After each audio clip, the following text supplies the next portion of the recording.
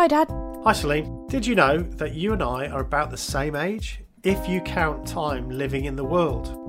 What do you mean? Well, as you know, I left a high control religious group around the time you were born. So you're in your 20s then? Well, maybe in my head. The thing is though, because I had all of my beliefs about morals, science, politics, religion, philosophy provided for me, I spent the last 25 years trying to work out what I should think about a whole bunch of stuff and work out what's going on. No one knows what's going on, Dad. Well, I think it's about time we did.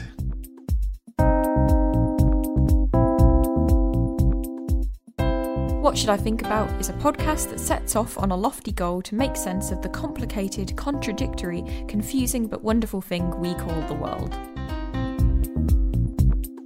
Hello and welcome to the What Should I Think About podcast. I'm Celine. And I'm Stephen. Welcome to the show, everybody, and a very special welcome to our guest, Jordan. Welcome back, Jordan. Hello. Thanks for having me on again. Jordan from the Shunned Experience. Great to see you again. We said we wanted to get you back, so this was a great opportunity. We did a little poll of our patrons and said, you know, what would you like us to talk about? And we got actually quite a few suggestions, and one of those was all around the subject of atheism. And also one of the things, it's Kate, one of our lovely patrons, and she said, interested in whether it's a Western thing, because, you know, that is a sort of accusation, I guess, that is put towards it.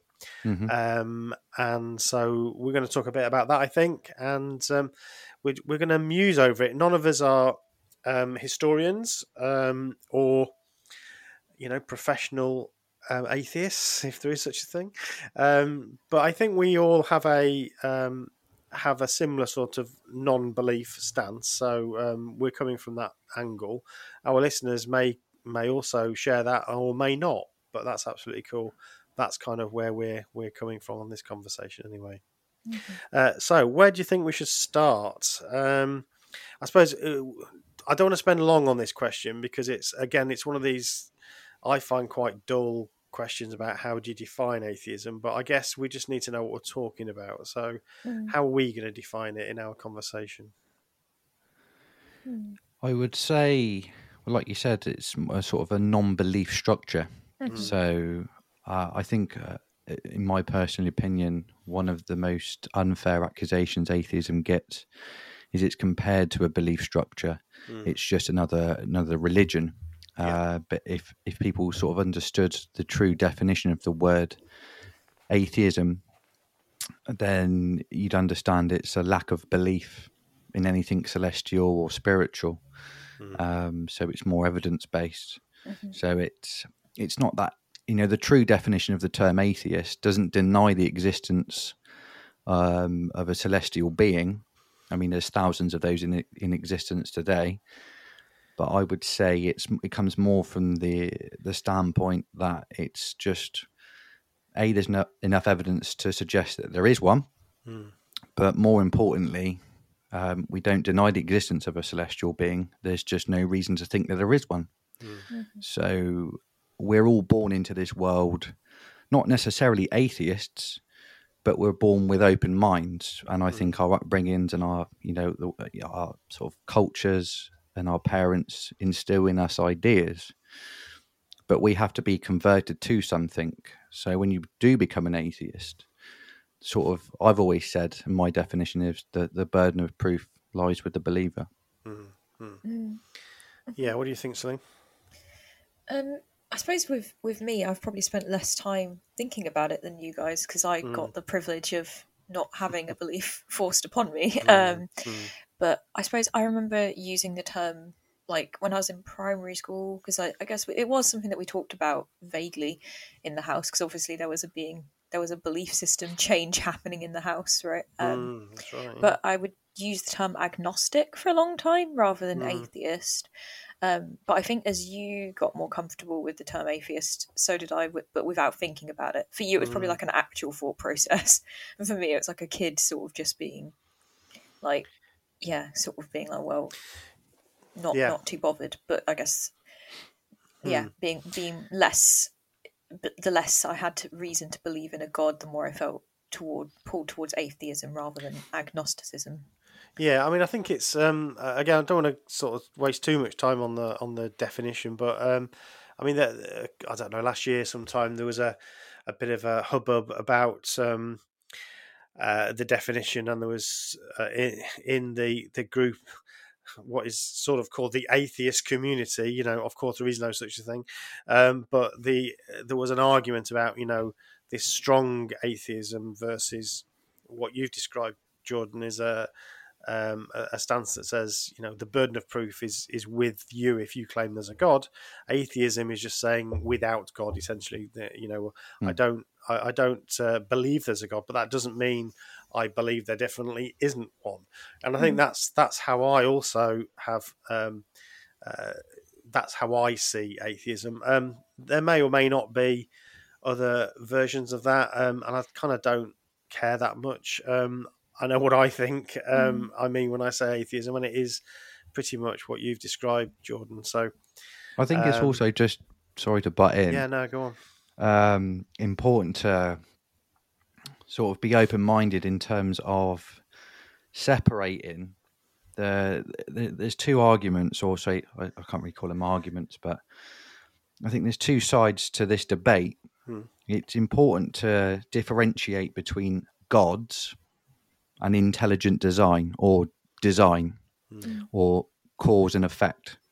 So, myself personally, there's nearly 4,000 gods in existence. I refute that there is one of those in existence, but that's from a religious / non-religious debate.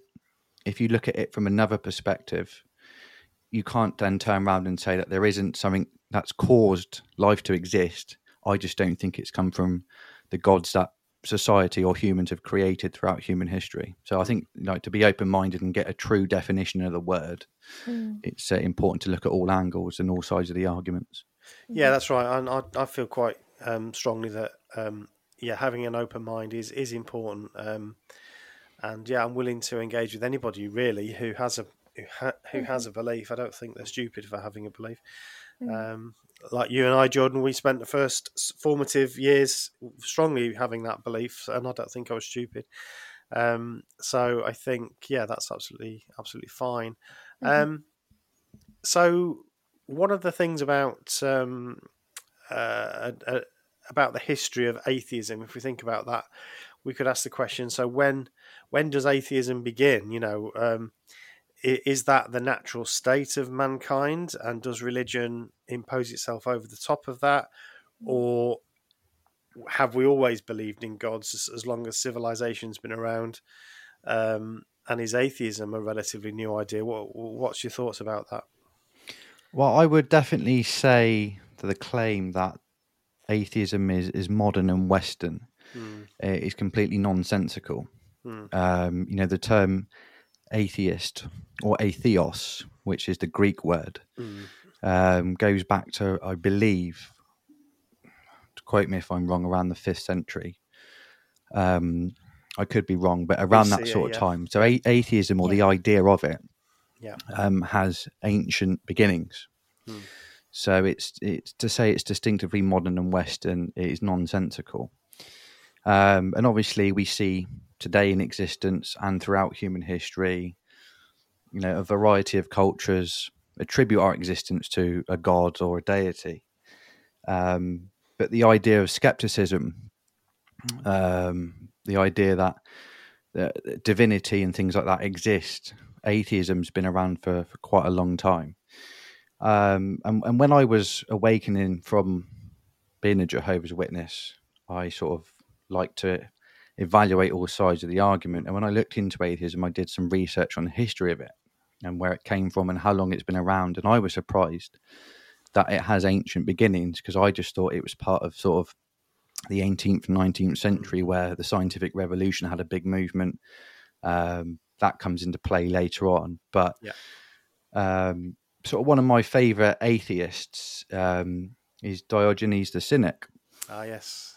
And I remember researching him, and there was a story, I wrote it down here, cool, where he wanders down to the sea, and he was looking out over the sea, and there was lots of dedications to gods where people attributed thanks to their god because they survived shipwreck. And Diogenes the Cynic replied, because someone had come up to him and said, "How amazing is this? Our God has saved us from shipwreck." And then he said, "Yes, and wouldn't it be even more amazing if we had the dedications of all the people God's decided to let drown?" So that idea of not believing in a deity has been around for quite a long time. And it's interesting how modern that argument is, isn't it? I mean, that is still a really powerful argument today, isn't it? If there is a God, why does he let people suffer is the first thing that a lot of people will say for obvious reasons. Yeah, a whole town gets leveled or something and there's one building that's left standing and it's a miracle. Well, what about the rest of the buildings? It's it's very strange. And that's essentially what he's saying there. Yeah. Absolutely. And another I liked as well was Epicurus, who kind of, I adopt the view that there is no soul, no divinity, and there's nothing after death. So obviously he really appreciated life, friendship, and sort of life coming to existence through matter and things like that. So combining those two, they're ancient figures. So the concept of atheism, you can clearly see just by these two characters alone, and there's lots more, that the idea of it has been around for quite a long time.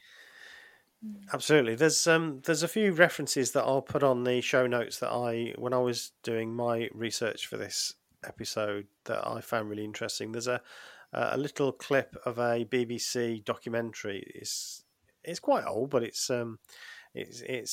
still fairly modern. And it's called The First Atheists. And they talk about the Elgin Marbles. In fact, the presenter is actually in the British Museum with the Elgin Marbles. We won't get into any, political angst about whether they should be in London or Greece. But anyway, that's where they are. And these are depictions of Greek characters and Greek gods and so on. And what's interesting is how that at the time that they were made, there was a lot of discussion around things like, what actually gods were and where the soul was and so on. So you talked about Epicurus there. He was a follower of Democritus, who sort of, I suppose he was the one who really forwarded this idea of atoms, that everything was basically reducible to these simple atoms, and that's where the soul existed, and where consciousness essentially was, which was essentially the soul. So you're right, it's that's 2,300 years ago, so it's not a modern phenomena, absolutely. And you can see the development of these ideas actually throughout history. There's a few other references I'll mention now, and then I'll put them in the notes. There's a book that I bought called Battling the Gods, Atheism in the Ancient World by Tim Whitmarsh. He's quite an interesting guy, and he talks about atheistic ideas going back many, many years before the Enlightenment. Because there is this story, isn't there? There is this idea that it was all the Enlightenment. That's when atheism sort of began, but he refutes that. So that's worth having a read. And there's also there's a professor that has a number of lectures both on YouTube and on a website, who's definitely worth listening. It's very, very interesting. Alex Ryrie from Gresham College, who has a series of lectures that are absolutely fascinating. So atheism in medieval Europe, atheism, or the idea of how atheism grew from Protestantism, the Reformation. Definitely worth checking those out. It's interesting you mentioned him, because I think it's him. I've watched at least one or two of them, and he sort of quotes Charles Taylor, who said, I wrote it down here, he said, Why was it virtually impossible not to believe in God, say, in 1500s in Western society, while in 2000, many of us find this not only easy, but even inescapable? Yeah. Which I think is quite an interesting question. And then I'm terrible at pronouncing this guy's surname, but I think it's Friedrich Nietzsche. He claimed in 1882, God is dead, God remains dead, and we have killed him. So I think that's I would say that's Nietzsche. Nietzsche, that's it. Yeah, I'm terrible at pronouncing the surname. Yeah, that's right. The God is dead quote. I suppose we can talk about both those sort of things you said there, but like as two sort of separates. Why do seemingly people question more further in the past and then become less questioning as you get to like 1500s? I think there's a lot of church control in the West at that point. I would say, I mean, because a long time ago now, the last time I did about this sort of stuff, but when I was doing history, sort of GCSE and A level and stuff, basically it always went back to like when we found pauses in like medical development, it was often like, and then the church said we weren't allowed to dig up or do autopsies, or it sort of suited church doctrine to refer to sort of Gallius saying there must be a God, as he was a medical sort of person. So like, we'll go with this. So I guess you've got higher control levels of control at this point. There's it's no longer sort of, I guess, as much individualized as to more controlled.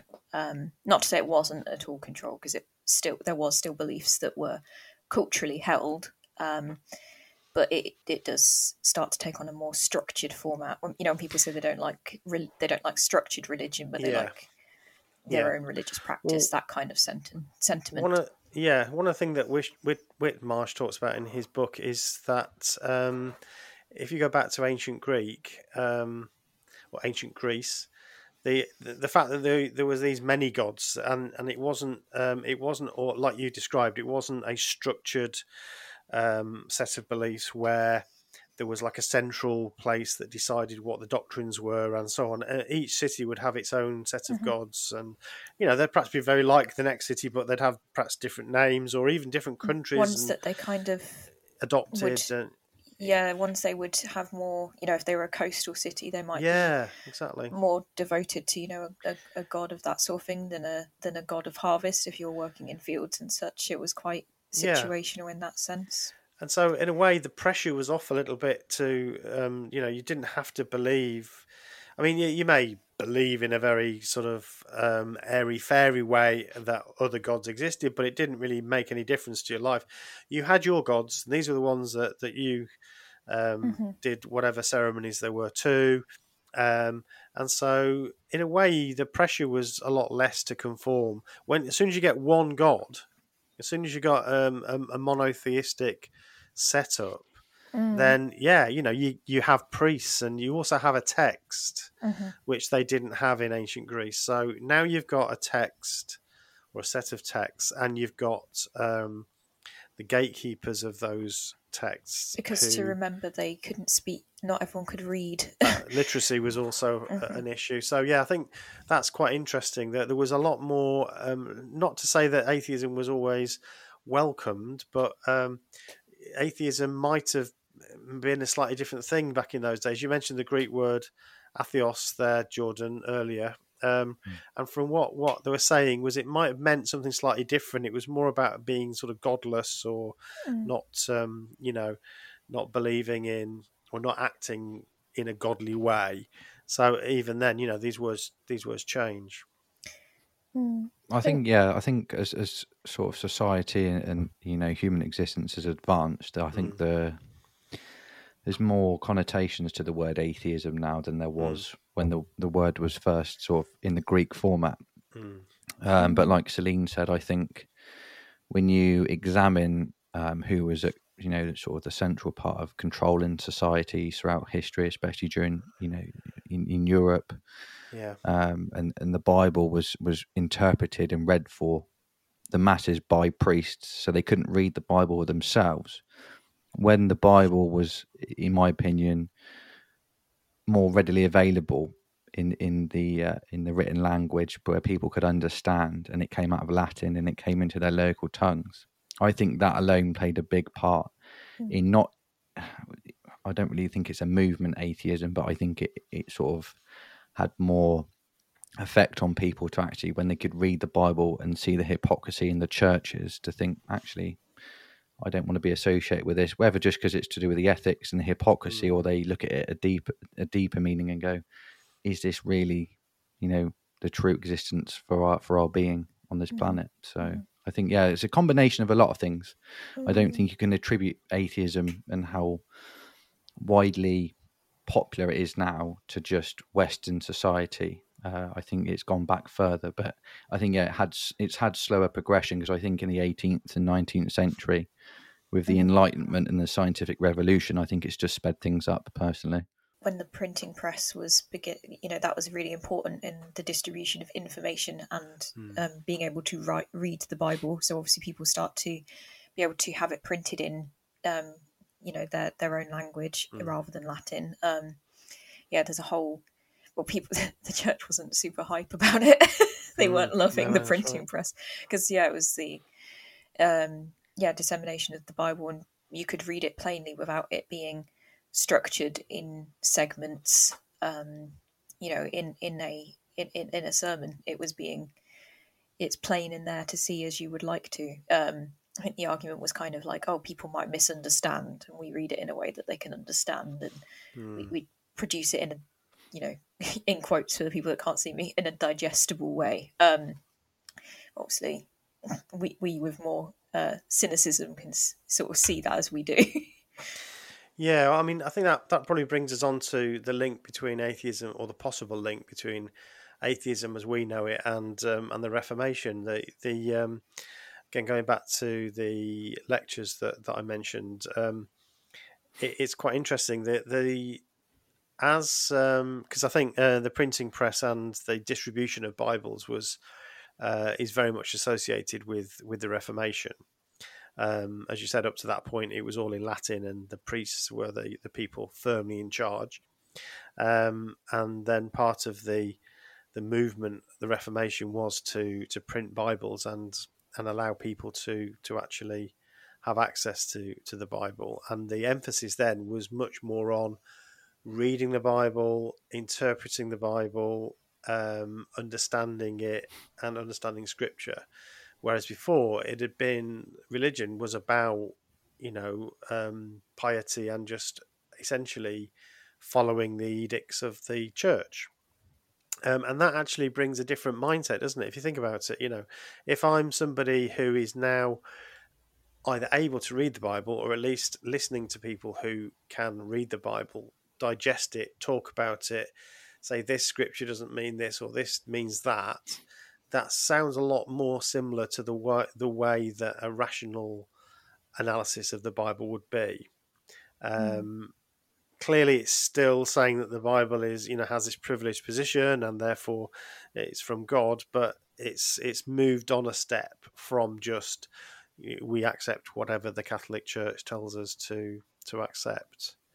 I don't know about you, Jordan, but that in a way, I've thought about this in relation to Jehovah's Witnesses, because, like me, you're an ex-Jehovah's Witness, and I think our upbringing was very much in that tradition of reading the Bible, understanding it, obviously from the viewpoint that you were told you had to, but it was at one level it seemed like quite a studious type of way of worshipping God, as opposed to one that was all about rituals. And I think that for me sowed the seeds that allowed me to get out. I don't know what you think.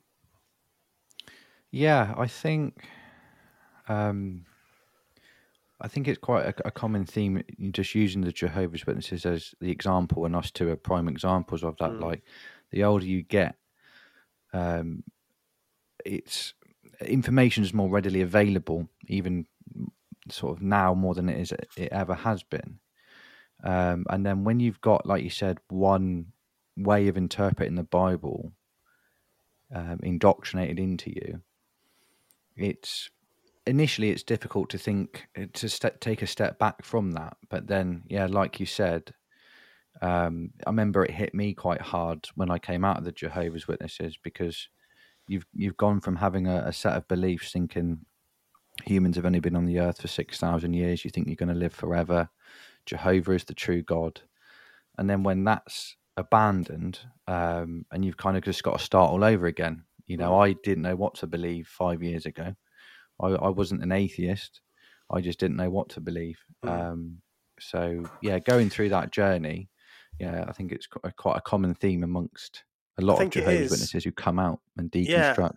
I think that's right, but I think so. I think my point is a sort of fairly nuanced one, but I think, like, if you look at some, I don't know, evangelical churches, and if you go to one of those churches, it's all about singing, it's about enjoying the spectacle, and they might be speaking in tongues, they might have all these things that make you feel a certain way, and you go away buzzing, I'm sure.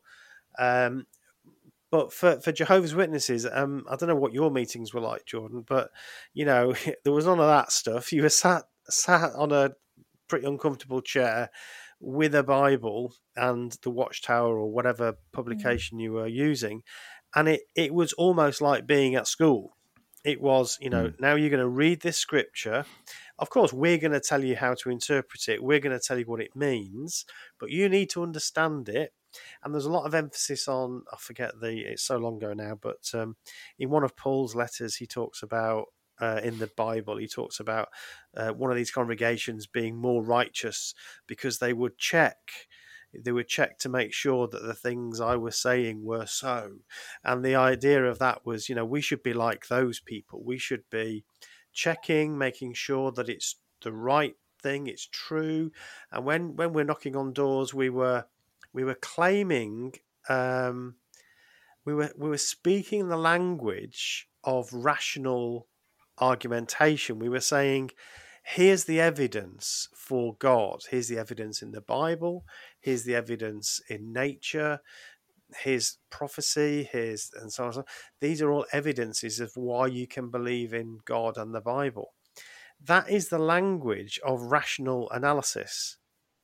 The problem with it is it doesn't stand up to deep rational analysis, and that's where I think it's a problematic way of approaching it. But as you look at the history of Protestantism and the Reformation, you realise that this is a common problem. It's not just Jehovah's Witnesses.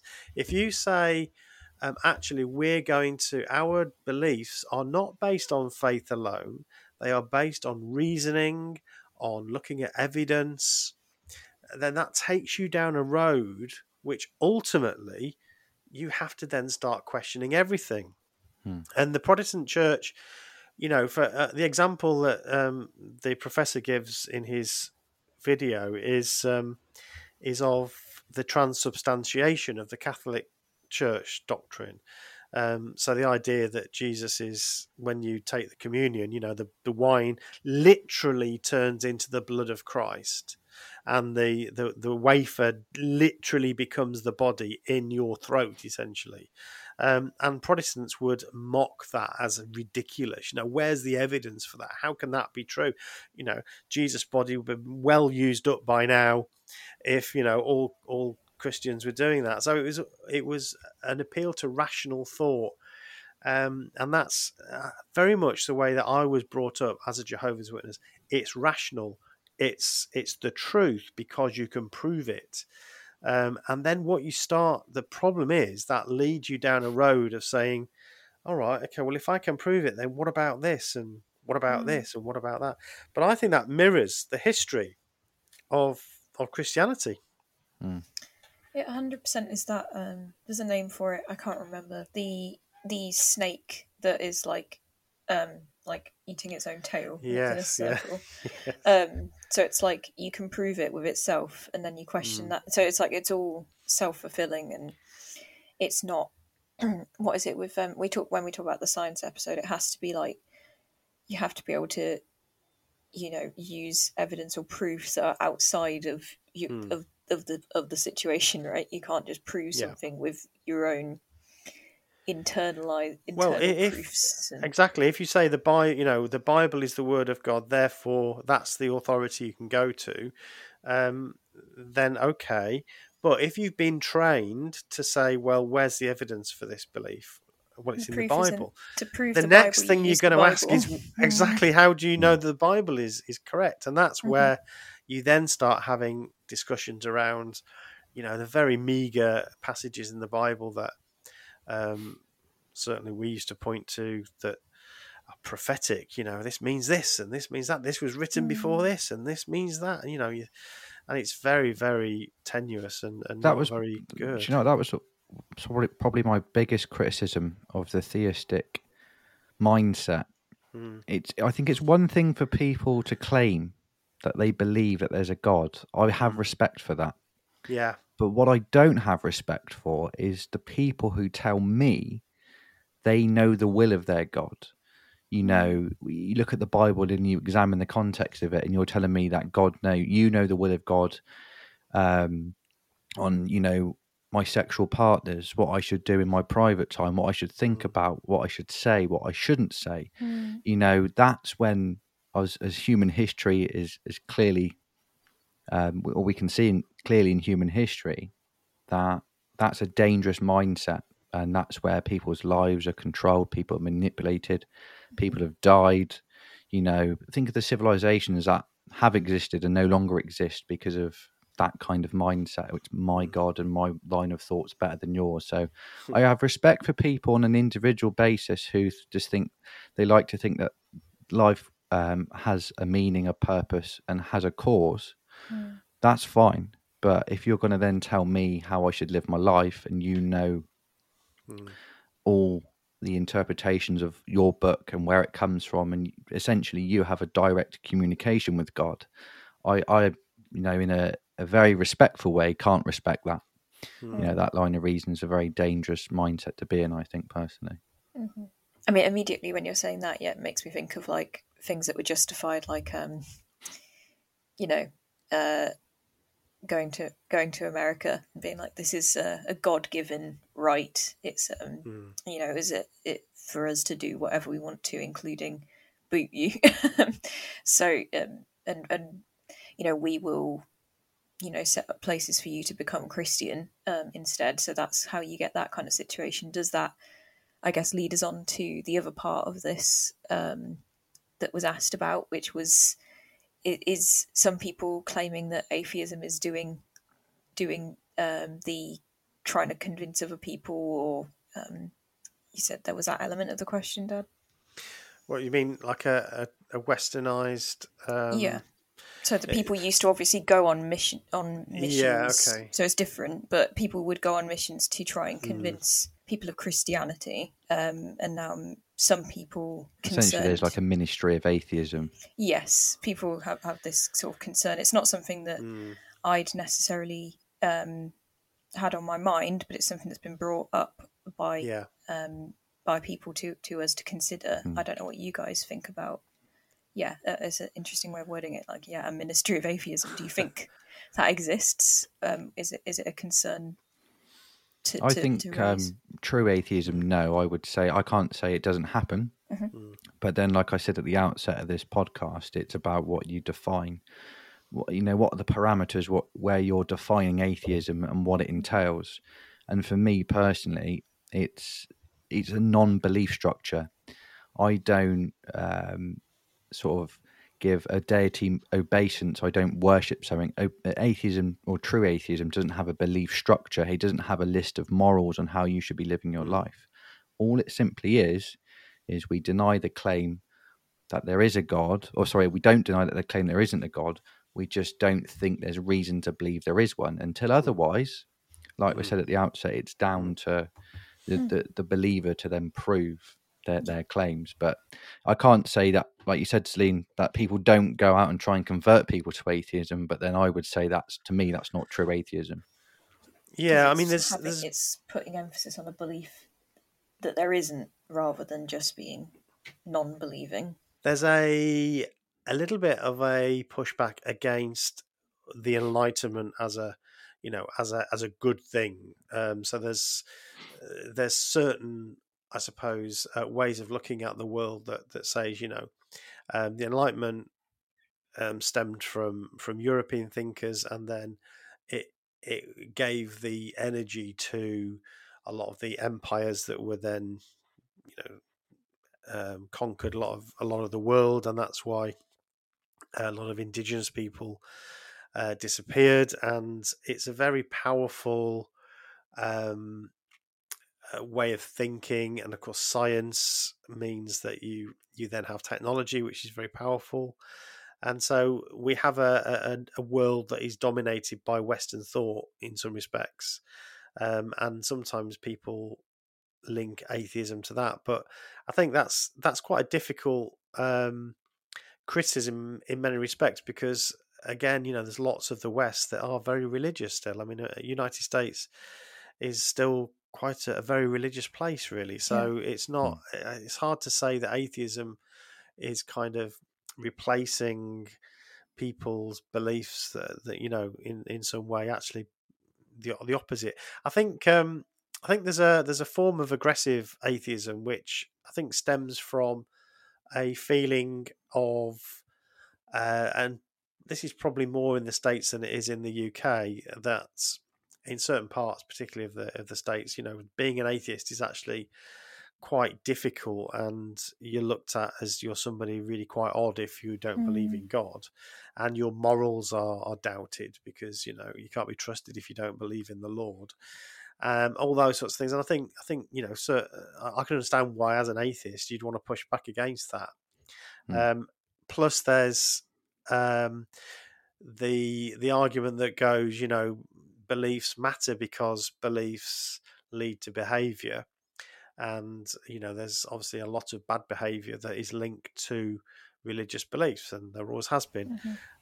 So I think there's arguments there, and so you do get some efforts to try to convince people that there is no God, or at least humanism, atheism is the way to go. And I think that's possibly where some people might kick against that. I mean, I'm a trained school speaker for Humanist UK, so although I've only done it virtually because of the virus, but a couple of years ago I started doing school visits to talk about humanism in their religious education classes. So they may have a Catholic priest come in, or they might have a representative from the local mosque come in, and so on. And so it's a good idea to have somebody to talk about humanism. So I think that's good. I think that's really important to let children have the wide range of understanding of belief and non-belief. So I think that's really important to do that. So yeah, I think that's important. I don't think we should be shoving atheism down people's throats. I think if people want to believe in a God, then I don't see a problem with that. I think the point you made, Celine, is that it depends what you're going to do afterwards. What that belief is and how that then starts to affect others. And Jordan, you talked about then determining what people can do and can't do, and that obviously is where it gets a problem.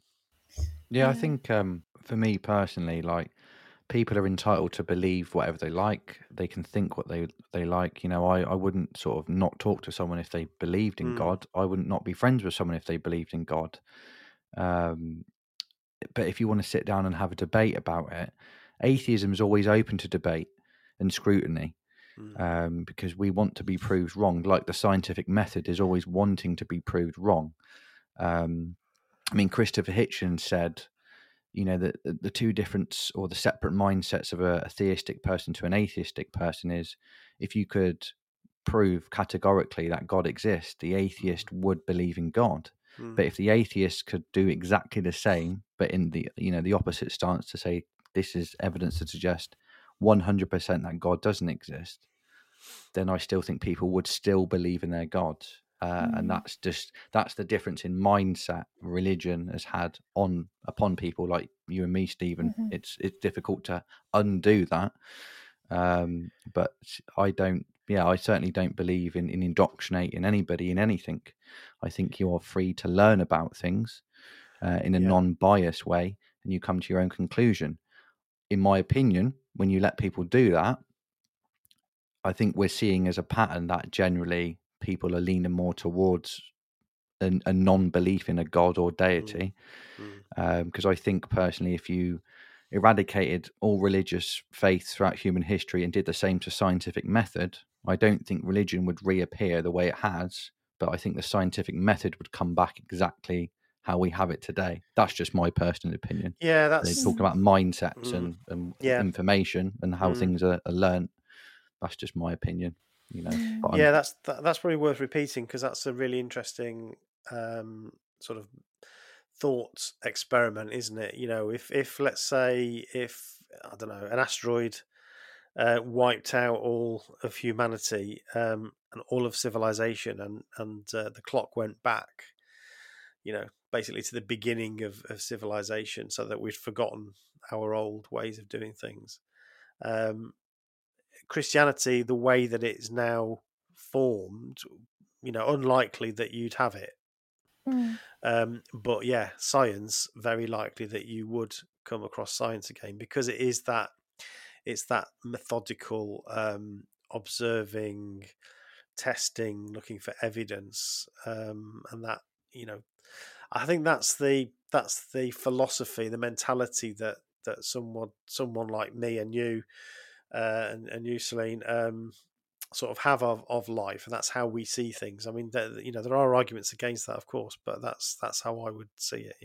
Yeah. I suppose the reason as well that I haven't considered, and it's important to consider because, like you said, there are different sort of groups of sort of atheism. But the reason I hadn't thought about it in terms of sort of coming in and trying to change people's beliefs and such is because it's not so much about a culture thing, if you know what I mean, where you come in and like, yeah, morals and culture and things like that, which I think plays a big part in why people wanted to bring sort of Christianity to people, because they think it's like a better way of living, you know, this argument of like living a better way and doing the right thing and things like this. Do you think that's what the missions were doing though? Well, they often said that like moralistically it was the right moral way to live, because that was what God's word said. You know, I think they thought it was the moral thing because God told them it was. They were doing God's work, weren't they? I don't think they were. Well, it's just, I mean, you know, feel free to disagree with me, but I feel like the message was, you know, we're not doing a sociological improvement here. We're here to teach you about God, and they would use all sorts of tricks like learning to read, and obviously as they're learning to read, they're learning the Bible. Jehovah's Witnesses still use that tactic today, but that's how missionaries would get, you know, locals to understand the Bible and the stories in the Bible, because they teach them to read.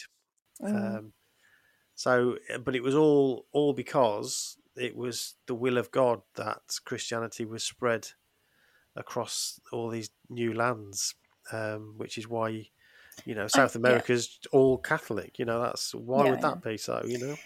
I suppose I just mean in the sense that, you know, when people make the argument, even if it's not true, this is the best way to live. People do say that quite a lot. They do. They do now. I think that's a modern way to think, though, personally. I think back in the day... Well, that is a good question. What do you think, John? Yeah. I mean, that is a question I wanted to ask, actually, a bit more generally, was... Yeah. If we think about the history of religion, you know, there's lots of religions and lots of gods and people. When we look at history, we see lots of things related to religious beliefs. But how much do you think, we don't know, can't know the answer, but how much do you think people really did believe that these things were literally happening? I doubt. I have my doubts. That's a very good question. So, you sort of, just to reiterate, so how much do you think people genuinely bought into what they were being told? So they might do their you know, their sacrifice, or they might do their ceremony every day, and that was accepted, that was part of the culture. But how much did they actually believe that this god called Baal or whatever was actually helping them with their crops? Or, you know, did they really believe that? Or did they actually know somewhere that that the best way to make sure your crop survived was to plant them in the right way and make sure they get watered or whatever whatever they're doing. That's what really mattered. And there's this other thing on top of it, which is a culture, which is a religion that kind of is a sop for just, throwing over the top of life and trying to explain some of the inexplicable bits of it. I don't know. I'd like to give the majority of people the benefit of the doubt, because us as Homo sapiens, we're, very intelligent primates. We've evolved extremely big brains. So I'd like to think people would question their idea, or the majority of people would think, is this really true? Yeah. But I think once people are in a mindset, it's very difficult to come out of it, because the thing that I think all religions have in common generally is they are not open to scrutiny. They are not open to debate and questions. It's like us, Stephen, if we ever had a question for elders, i.e., how do you refute the claim that humans have been on the earth for 6,000 years? Just a very basic question, which shouldn't really be a question anymore, but it still is for Jehovah's Witnesses. Yeah. We'd come back, and if I asked my dad that question, we talk about carbon dating and things like that, and then he'd go, well, that's not really reliable, and it's a vicious cycle. So it's all about information control. So I think people would probably throughout history would want to question, but whether you're allowed to, that's a different ball game, I think. And that's obviously, as society's progressed, people are more open-minded. Our brains, I'd say, still have evolved as time's gone on. Science and technology has advanced. But yeah, like we said at the outset of this discussion, there were people like us who thought outside the box, because atheism isn't a new thing. That's right. And again, going back to the Alex Ryrie lectures, it's quite controversial in a way, and it's a very nuanced point, but he likens to ancient atheists, get that right, to modern day flat earthers. And so I was like, what's he on about?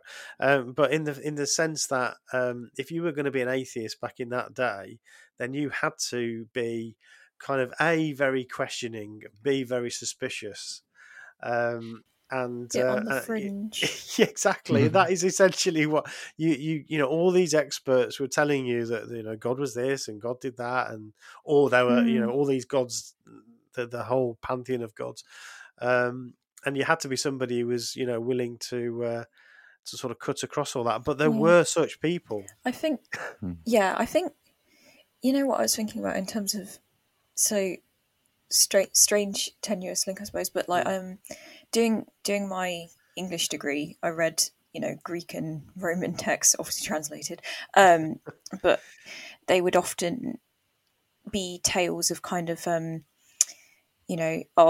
he didn't believe in the god, or he didn't do his sacrifice, and now he's being got punished, or just basically like they're not the gods of Greco-Roman are not as moralistic. They're quite they're just like really powerful people. That's right. So they, a woman would claim that she was the best at spinning, so she gets turned, even though there's a god that's very good at it, so she gets turned into a spider. That was spite and things like that. Yeah. So there are people, I guess, if you think about it, for these stories to be written, and even if they are moralistic in the sense that it's like, don't question the gods, or don't go against the culture because you'll be punished. If they are stories in that sense, or even, to our media, our texts always represent kind of things at the time. So the stuff that we're having created now, and the content we're making, is representative of the fact we have these conversations. They're in general conversation. So I guess for stories at the time to exist where people are questioning the gods, and even if in these stories the gods punish them, it shows that there were people questioning. I know that's a bit of a very long sort. You've got to there's layers, but do you see what I mean? Yeah. No, it's very interesting. The ancient Greek gods. yeah, you're right. They were very much, as you said, they're very much like us. Really, they had all They're our just very powerful. foibles, but just had all the power. So yeah, it wasn't until you get again this sort of monotheism that you then start to look to that God as being the one that gives you morals. Although I think even in the Old Testament, the Hebrew Scriptures, the God of the Hebrew Scriptures is not a particularly moral God. He's a very kind of unpredictable, angry, jealous, all these qualities that we perhaps wouldn't say are particularly admirable. And there are laws, but the laws are pretty arbitrary. You can wear this, but you can't wear that. You can eat this, but you can't eat that. Well, yeah, I mean, because obviously regardless of the moral reason that the texts were written, they are about people that didn't believe, so you can see that there were people at those times who didn't believe, even if these stories are being spun to make others believe. It shows you that there were people that didn't. I guess. Yeah, that's one of the main ways that the historians identify, different belief systems is by the criticism of those who did hold those beliefs. So that's how we know there were atheists back in those days, because people were accused of being atheists. So that's one of the reasons we know that there were people like that. They're generally not shown in a good light, but we can find them because of it. Because of that. There's we're coming to the end of our hour. I feel like there's so much more we can talk about. Probably we should get together again and perhaps go off in a very specific direction. But there's a couple of things I just wanted to mention, because I just found them really interesting in my research. And one was this book that for me it shows that the idea of, like, I don't know, hidden secret knowledge and hidden scrolls and stuff is very old. It's not a modern thing with conspiracy theories. It's been around a long time. There's a character called Frederick II who is an emperor of the Holy Roman Empire, and he is known as he's accused of being an atheist, and it seems that he was very much a skeptic. But he talks about a book called The Three Impostors. And The Three Impostors is a book about Moses, Jesus, and Muhammad as being charlatans and deceivers. And the book is sort of telling you that you should accept truth by reason, not by the statements of these three charlatans, which obviously is very controversial. And this book was talked about. It was like a book that was people were looking for this book. They were trying to find what it said, and it certainly never existed. The book actually was never written. It's just an idea that got hold, and people started to think there was this sacrilegious book out there. And I just think that's absolutely fascinating. There's all these tales around, people have found it, and and you can just think about all these conspiracy theories that we have today about these secret knowledge and stuff. And I just thought that's really fascinating that there was this book that was going around, or this idea about this book, which I thought, absolutely fascinating. I suppose it catches because there are people out there that were wondering and questioning, like you said, and they were like, "Oh, somebody else!" There's something that I could engage with here.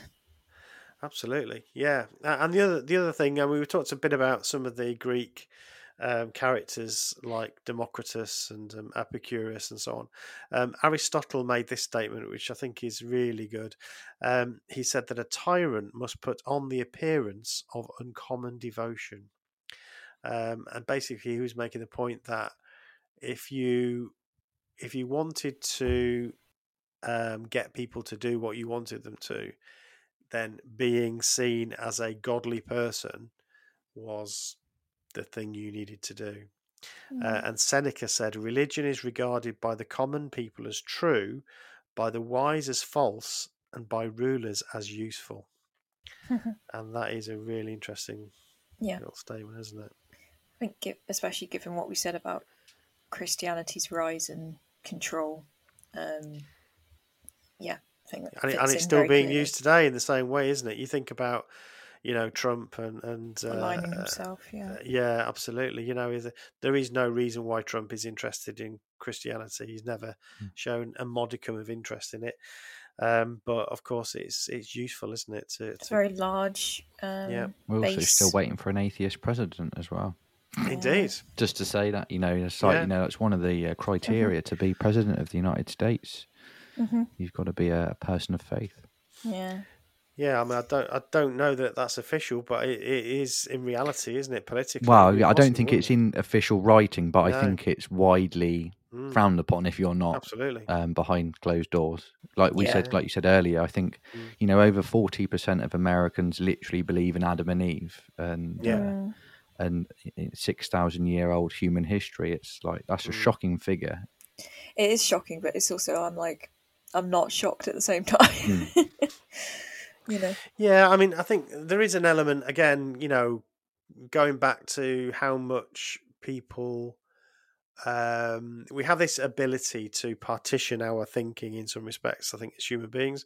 So if you straight out ask somebody, if you went back in time and you asked somebody, do you believe in the gods?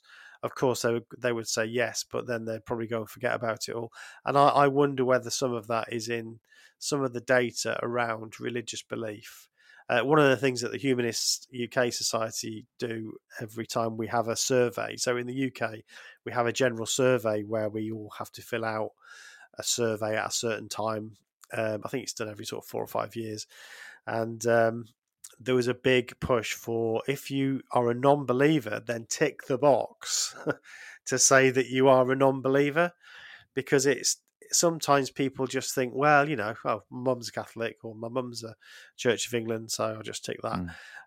So yeah, although the data might say, most people have a religion, do they really? I mean, so I don't know whether you've seen it on social media, but there's this little clip where he interviews different people saying, so there's this book that is in schools, and it's talking about there's these 2 girls and they get their dad drunk and they had sex with their dad so that they could get pregnant. What do you think? Do you think that we should be having this book in schools? And they're all going, no, of course not. No. And then of course they say, well, that's the Bible. And they're just, no, that's not the Bible. Yeah, no, I saw that the other day. It's just completely shocking, isn't it? And it is. I tried the same tactic on my mum and dad, actually. Oh, yeah. I would sort of describe parts of, the Old Testament. And you can see the cogs going around in their head thinking, yeah, this person doesn't sound very nice. But as soon as you attribute the name Jehovah or God to it, well, he must have had a good reason for it. That's right. Yeah. So I think an interesting point, just whilst I think of it, when I became an atheist, I don't know if that's the right way of phrasing it, but theistic people have got the tendency in them to be atheist because, like we said, there's thousands of gods in existence today. They just don't believe in 3,999 of the other gods. And not to try and force my sort of viewpoint upon people, but to just try and question their viewpoint and be a bit more open-minded. How they view, if they're sort of a monotheistic, like my mum and dad still believe in Jehovah, how they view Muhammad the Prophet is how I view Jehovah God. I just don't believe it. So when you talk about it like that, hopefully you can encourage people to be a bit more open-minded. It's not forced upon people. But yeah, I think everybody religious or people of faith have got it in them to have the atheist streak. They just go one God further. Yeah, that's Ricky Gervais always sort of uses that on his when he talks about it, and it's absolutely right, isn't it? Everybody is atheistic towards all the gods they don't believe, and so it's not that difficult a position really. It's something most people do. Yeah, cool. Right, well, I think we're probably all done now. We're probably all tired, and we need to draw it to a close. I found that really interesting. So thank you, Kate, for suggesting that. I think there's a lot more we probably need to address. So we may not have fulfilled your criteria altogether. I think one of the things I would like to look up next time, because we've said it's not a Western phenomenon as such, but the West is very much based around the Roman culture, the Greek culture, and of course, what grew from that was the British Empire and all the European countries that then conquered the rest of, or many other parts of the world, and so on. So, what about other beliefs like, or what about other cultures like, African cultures and Asian cultures? Is there any evidence of non-belief or atheistic beliefs in those cultures? Because again, a cursory look at that, you think, well, in Japan you've got Shintoism, in Asia you've got Buddhism, and so on. And I mean, Buddhism's quite an interesting one, because you could make an argument perhaps for saying that in itself is a belief that doesn't actually have a personal God. But maybe that's something for another discussion. Yeah, maybe we'll. I just thought it'd be interesting. I obviously, prior to coming onto the podcast, there was a few things that I just wanted to sort of say, and I've said most of those, but one of those points that I wanted to highlight as well is, I'm sure people are aware of it anyway, but I still think it's worth mentioning. Like you touched upon other cultures and how they view atheism. Yeah, there's still quite a few countries in the world today where atheists are executed in the 21st century. Yeah. I think that's quite interesting just to perhaps end on. It's just like, we still live in a society, not necessarily Western society, but other societies and cultures where atheism can mean life or death for some people. And I think that's quite shocking. Absolutely. Yeah, that sometimes it's through mob violence, sometimes it's through the state. Yeah, absolutely. No, it's a really important point, and something that I know that the humanist associations around the world try to bring to everybody's attention. So yeah, that's a very good point. Yeah, we're very lucky to live in a society where we can have this conversation. We can put it out on a podcast, and while some people will disagree vehemently, that's absolutely fine. And yeah, you can feel that you're able to do that. So yeah, that's a good place to be. Absolutely. Good. Well, thank you very much, Jordan. Thanks for joining us tonight, and thanks, Celine. Pleasure was all mine. Thank you very much. Thank you, Kate, for suggesting the subject. I hope we did it justice. None of us are experts in this area, but hopefully we've done it justice. I'll put some links on the show notes. If you've got any bits, Jordan, that you'd like me to put on there, and Celine, let me know, and I'll put some of the bits I was researching. I mean, if your patron as well has got any other questions that they want answered, I'm happy to even perhaps come back on or just answer them directly, and I can send the stuff across to you, because I'm always fascinated to see people's questions they've got, in terms of things like atheism. So I'm happy to do some research for some people. Great. I mean, it's something that we probably should say more on the podcast, is that, we're always up for people asking us questions after the podcast, and even disagreeing. That's absolutely fine. Pointing out where we got things wrong. We have said on the podcast formally that we get stuff wrong. We even had a podcast called Being Wrong, so we think that's quite important. So sometimes we do get stuff wrong. Even the mighty Joe Rogan gets it wrong as well. So. Yeah, absolutely. So good. Well, thank you very much. See you next time, and thanks for coming on. What Should I Think About? Thank you. Thank you. What Should I Think About is an Evil Sheep production.